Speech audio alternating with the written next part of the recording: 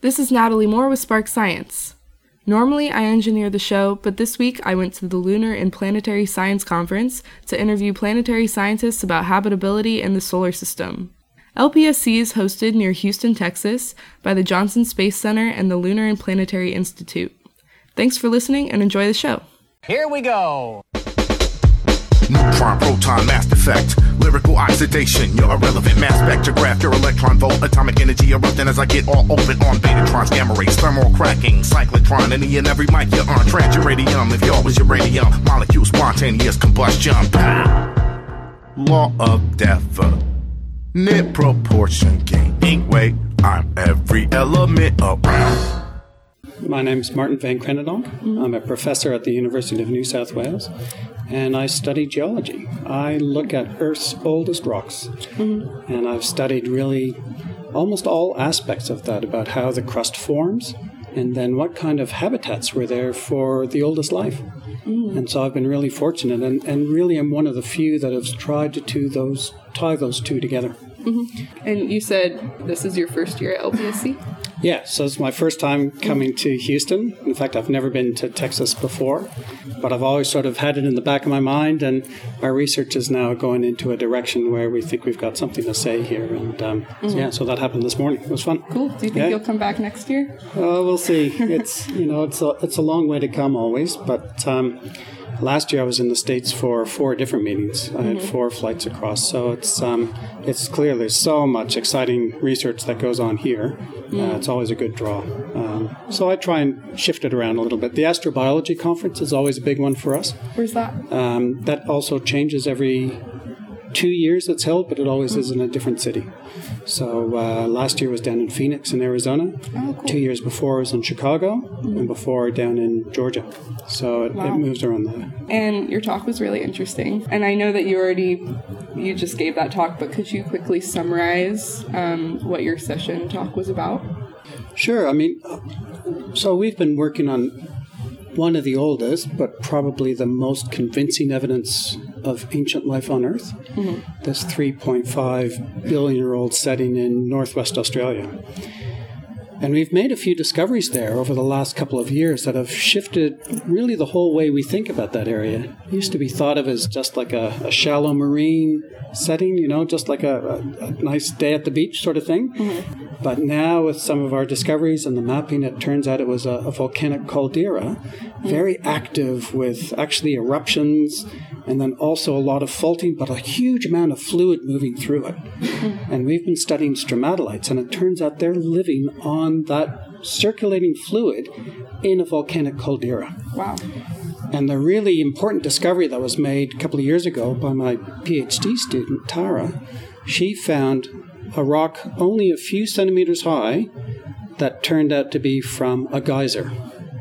And it's unbelievable that something with such fine layering and textures has been preserved for so long, but it's absolutely diagnostic.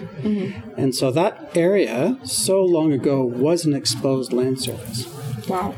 And the amazing thing was, we found that it was inhabited by microbial life. Cool. And that's what you study, right? And that's what our group studies. And so then the implications are, if we've actually got an early Earth analog, like an exact replica of what might have occurred on Mars. And the way that research has been going now is it's starting to question where the origin of life started.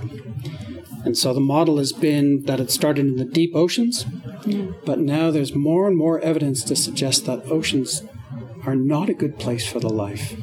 Yeah. Even though NASA's roadmap is to follow the water in the search for astrobiology, it actually turns out that before you get a living organism, to make the molecules to get to that stage, it's actually better not to have a permanently wet environment. Because the simple molecules you get, to make them more complex, to build up to something like RNA or DNA, the genetic material that we pass between each other, you need to have wetting-drying cycles that bonds those molecules together. And so really the oceans now, many people think, are out for the origin of life. Yeah, I heard you say that any ocean world probably wouldn't... No, I wouldn't waste my money there. And there was actually a laugh from the audience because there's huge interest in going to Europa or Enceladus. But actually, if they're permanently wet, despite the fact they're covered with ice, that doesn't matter. But the fact they're permanently wet means that, yeah, they might be habitable if life got started, but it doesn't look like it has the right ingredients for life to get started. And that's a key for astrobiology that I don't think has really been emphasized enough. It's been focused on where does life on Earth occur. It occurs everywhere where there's water, of course, in the deep crust and the atmosphere and the oceans, lakes, everywhere. But and those volcanic lakes and horrible places, extremophiles. But to get life started, you had to have a specific set of conditions. And it looks like the most likely environment now is on hot springs on land. And that's why our research has suddenly gained importance for a community like this, because we have a deep time analog of that setting. And the question is, can it provide all the things you need to get life started? Like complexity, mixing this and that. Does it have the right chemical elements to get things started? Can it make polymers? Can it build that complexity? And the answer turns out to be yes. In our 3.5 billion-year-old analog, which is getting pretty close to the time when life probably started on Earth, we have the elements. We've got the complexity. We can see life getting a foothold in hot springs. And so then that has enormous implications for where else to go in the solar system to look for life, So how do we know there wasn't hot springs on, like, Europa and Enceladus, these places that you think might not have been able to sustain life? It's a good question, and the truth is we don't. We don't know that there wasn't at some point exposed land, and then it got covered by water. But from what we do know in studies on the Earth and other nearby planetary systems, we know the atmospheres form very early. And in fact, the oceans are modeled to have rained out onto the Earth in the first 10 million years or so.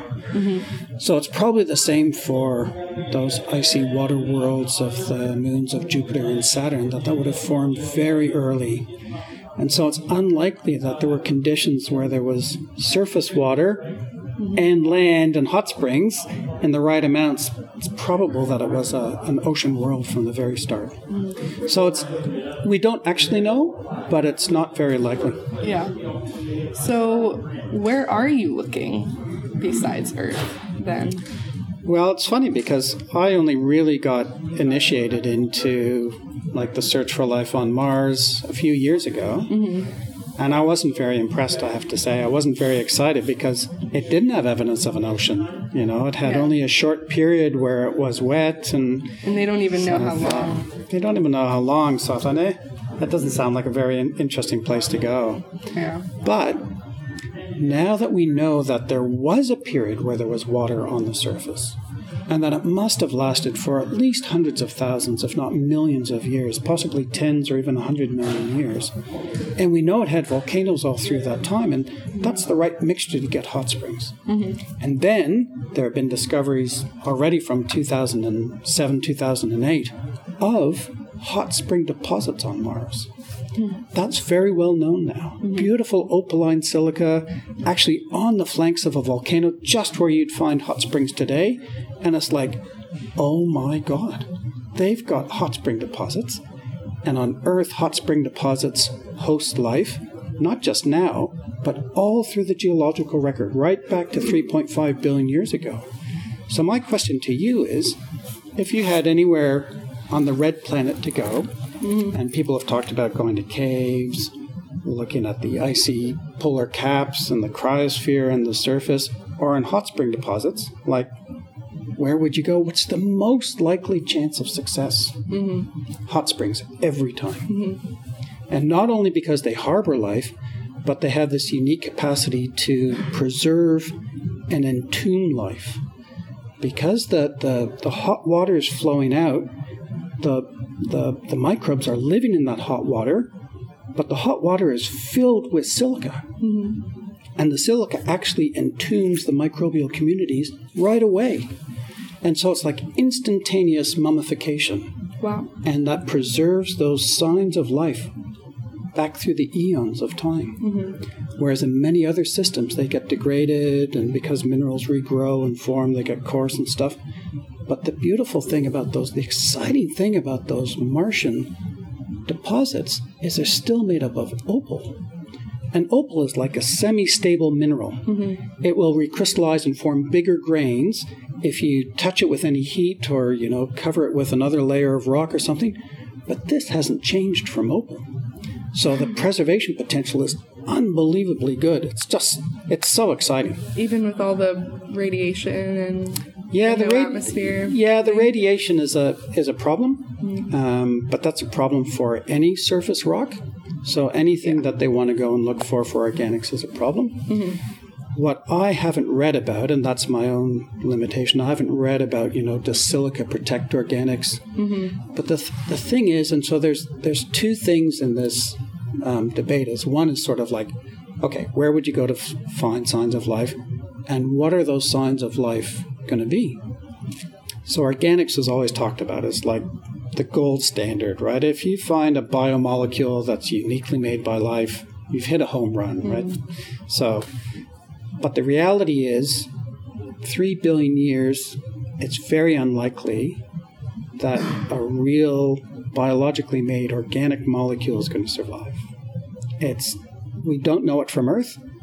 Of course, Earth has different conditions. It's got heat and metamorphism, but we do have areas that are very well preserved, and we just don't get that preservation. And with the radiation on the surface of Mars, those molecules may well break down quite rapidly. And the guide that we use to go and look for signs of life in these very old rocks is actually shapes and structures.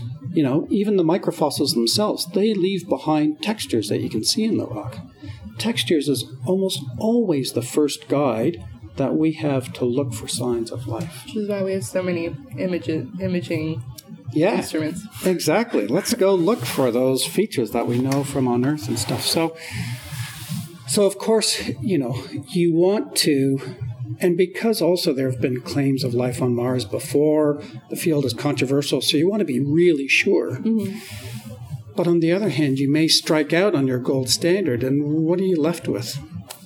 And there are lots of things that you can do, and that's really what we're advocating for is a holistic, environment and contextually based search proposal. Because there are some sites that have been suggested, so, we're going to go here and drill into an interesting rock, but they don't really know what they're looking for. And would you risk $2 billion on something you don't really know what you're looking for?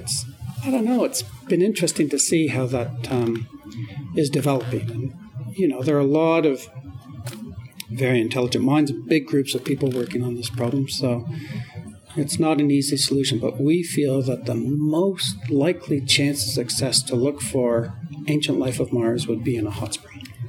So do you think that NASA might choose the next landing site that hasn't been chosen yet? Are you at all hopeful that there might be hot springs there? Listen, we're in the top 3 sites that are still to be decided on. We've been at the landing site workshops for the last 2 years. I presented at the last one last February. And so listen, we're still in the game. It's not clear how that decision will be made, but we're still having input, and that's why we're still participating in these meetings. And what's been interesting is to see that there are more and more people talking about hot springs from different points of view. So we heard one today about a really acidic volcanic lake, and we heard about the studies that Steve Ruff is doing in Chile, where there are these direct analogs for the features that he's found. It's just amazing. So that's good to see. There is movement, but whether that will turn out to be the right site for Mars 2020, we don't know.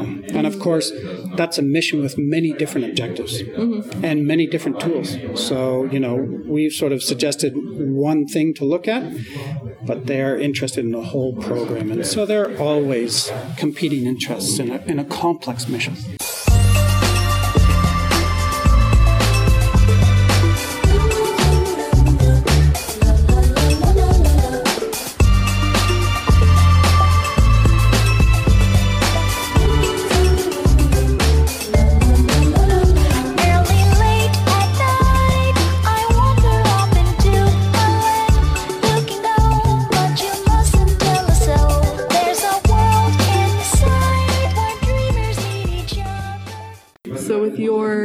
goal of, finding or going to Martian Hot Springs, what landing site are you advocating for? Well, so whether or not Mars 2020 goes, we would love to send a mission and just grab one of those microdigitate opaline silica nodules from home plate.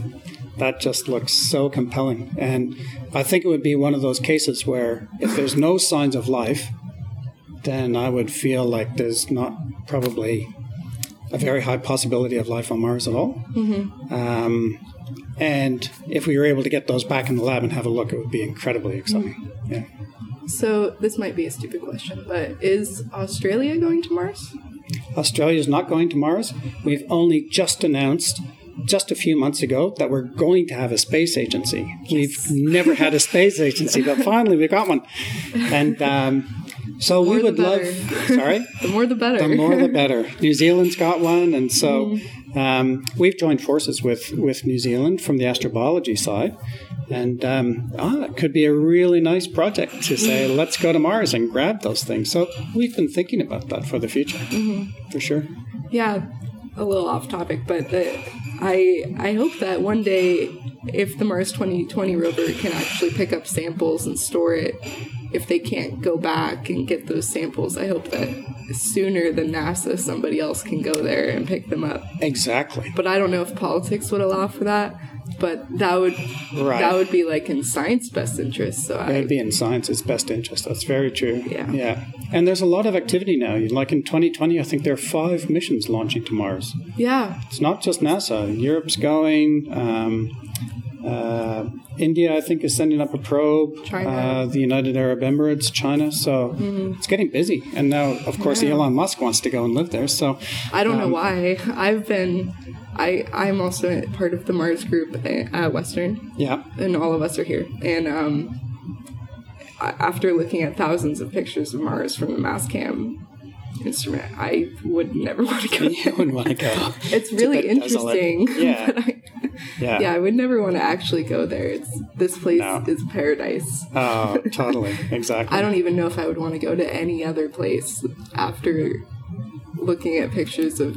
I mean, they're all beautiful, all the moons and all the planets, but Earth is paradise, it's not obviously. Home. Absolutely, yeah. And, for the amount of money, one thing that they don't talk about for those sort of colonization is the amount of money involved, right? Like, it's just astronomical, literally.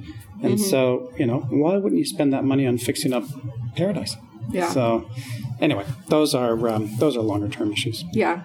So if we do find any type of biosignature, what would that look like? Like, what is, I guess what I'm asking is, like, what is a biosignature? What are you looking for specifically? Yeah, that's a great question also, and a very complicated field of study, and highly controversial. Mm-hmm. So the biomolecules, like I said, are sort of the gold standard. But there's always the worry about contamination because could be it could be us. We could be introducing life. There are ways to identify whether that's the case or not. But there are a lot of textural biosignatures, so like preserved microfossils, preserved structures in the rock that are only made by microbial communities, that are not just geology. What would that look like? Well, on Earth, really, for 3 billion years of Earth history, it was dominated by structures called stromatolites. These are layered rock structures, but they're actually built by microorganisms. And so they don't look anything like normal geology, like, ripples on the sand of the beach and that sort of thing, stuff we're all familiar with. It looks completely different. And if you're really attuned to it, if you've worked in those for a long time, you see how the biological part of the rock interacts with the geological part as 2 separate processes that build, the units that we then go and see.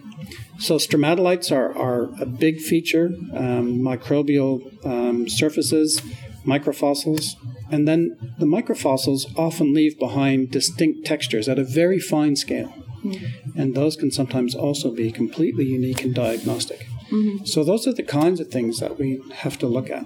And for that, in a lot of cases, the samples would have to come back to Earth. Yeah. So that's the importance of the Mars 2020 mission, is to really bring those samples back. We can do a lot on Mars now, but still a lot of that really detailed investigation has to come back. Because even the ChemCam or the, the APXS, it's still not fine enough.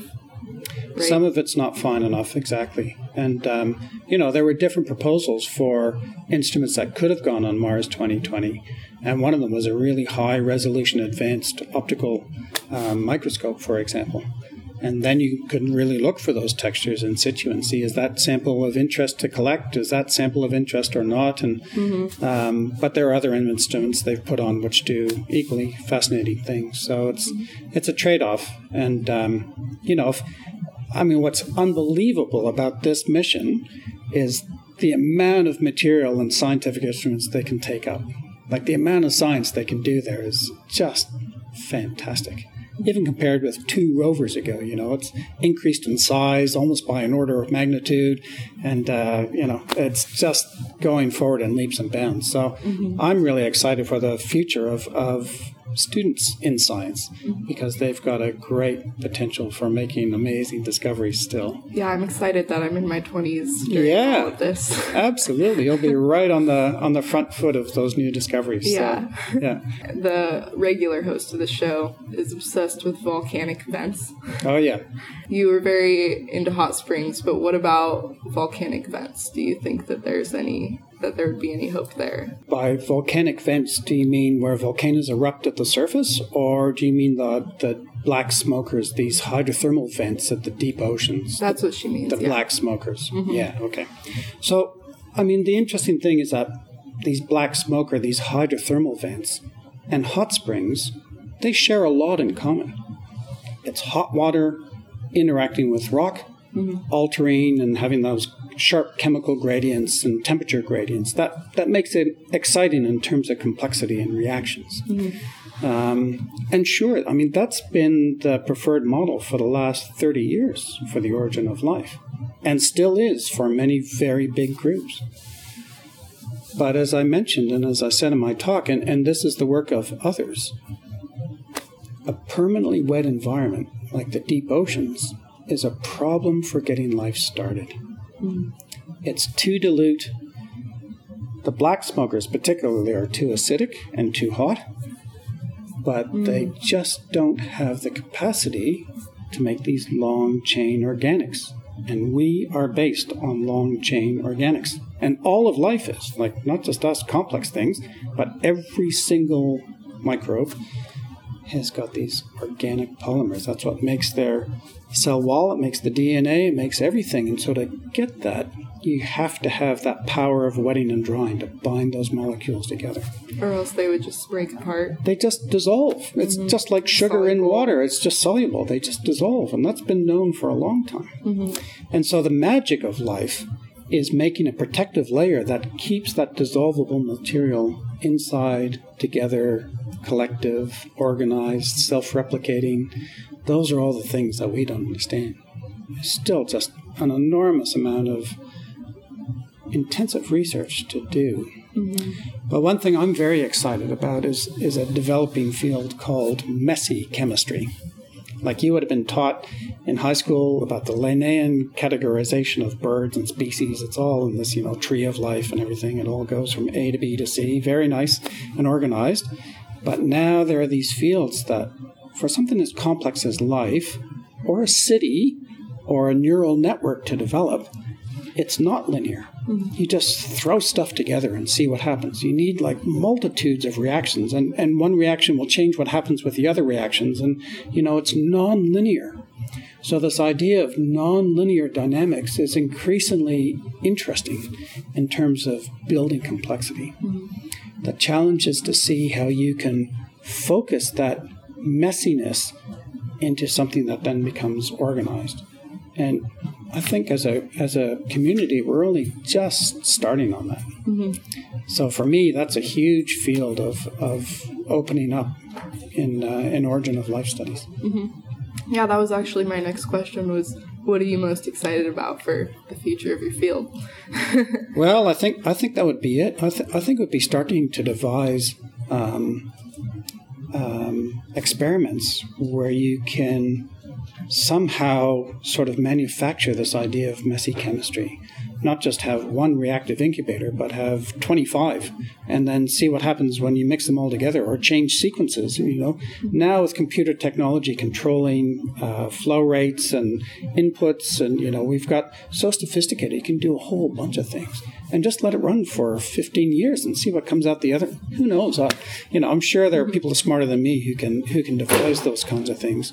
But that's where I think the next big discoveries are going to be made. And it's mixing, biologists with chemists, with physicists and biologists, and put them all together and put their minds at looking at this problem. I think that's a really exciting field. So would it be like chaotic chemistry? Yeah, it is almost trying to harness chaos, And you can think of the Big Bang like that. You can think of a star like that. It's harnessing that energy. And then finding out how you organize that into a system that becomes regulated somehow, right? Because life it's a chemical system, but it's got an organizational framework to it that actually runs against entropy, right? Entropy breaks everything down. Second law of thermodynamics is always going to make a steady state at an even level, but we build up against that, and life builds up against that. So at some point we have to start understanding how that works in a natural system and what the dividing line is between chemistry and life. So those are still very big questions. Yeah. It's interesting. Yeah, it's amazing once you start thinking about it. Yeah, I was really kind of surprised about the Titan Enceladus Europa diagnosis. Yeah. So I was like, yeah, I think a lot of people were. Yeah, but that's important, though, for also the listeners to kind of get at, because we, at least our show, is very helpful. We're really optimistic. The thing, I guess, that we're learning, too, and, if we take single N members, you might say this planet good, that planet bad, but there's exchange of information between planets, too. We know we've got Mars meteorites on Earth, and there are probably Earth meteorites on the moon, and so, there is exchange, and so that question of did life arise only once in one place, or could it have gone somewhere else, and if the conditions were right, we just don't know. But it's maybe naive to say, oh, it couldn't happen there or could happen there. Habitability is still very important. Does it have the right conditions? But also, as I've been stressing, does it have the conditions to make life? And so people have often suggested that, life started on Mars and then came to Earth. But I don't feel that solves the problem. And Earth, we know, has the right conditions, or at least as far as we know. So it's a bit like you not wanting to go to Mars to live there. We've got everything we need here. It's just how we manage it. So a little bit like that with getting started for life, too. It's my feeling is it's a homegrown affair. Yeah, and there was one guy in the end of that whole session, he went up and he said something about how it's really easy to like make those polymers if you have the right conditions. So why would it just be in one spot, like one planet, that it could start when it could be in a bunch of places? Yeah, exactly. So, and the basic building blocks of life as we know it are common throughout the universe. Carbon is very common, oxygen is everywhere, and stuff. So that basic building blocks is simple. It's the organizational framework that's more complex. Before I let you go, is there anything else that you wanted to say that I didn't get to ask you? No, I don't think so. I think we touched really on most things. I mean, it's nice that you asked about the future and the exciting developments, and I think we've spoken about that. So, cool. I'm happy. Well, thank you for taking the time to talk with me. My pleasure. Really appreciate it. Oh, great.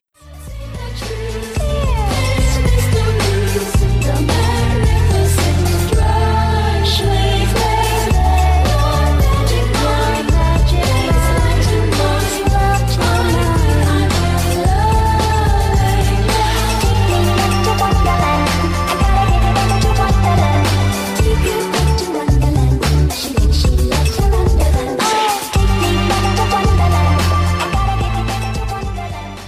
Thanks for listening to Spark Science. If you missed any of the show, go to our website, sparksciencenow.com. If there's a science idea you're curious about, send us a message on Twitter or Facebook at Spark Science Now. Spark Science is produced in collaboration with KMRE Spark Radio and Western Washington University. Today's episode was recorded on location at the Woodlands Convention Center in The Woodlands, Texas. Our producer is Regina Barber DeGraff. Our audio engineers are Natalie Moore, Andrew Norden, and Tori Hiley. Our theme music is Chemical Calisthenics by Black Alicious and Wonderland by Janelle Monáe. Lead, gold, tin, iron, platinum, zinc. When I rap, you think iodine, nitrate, activate. Like uranium, the only difference is I transmit sound. Balance with some balance, then you add a little talent in. Careful with those ingredients. They can explode and blow up if you drop them and they hit the ground.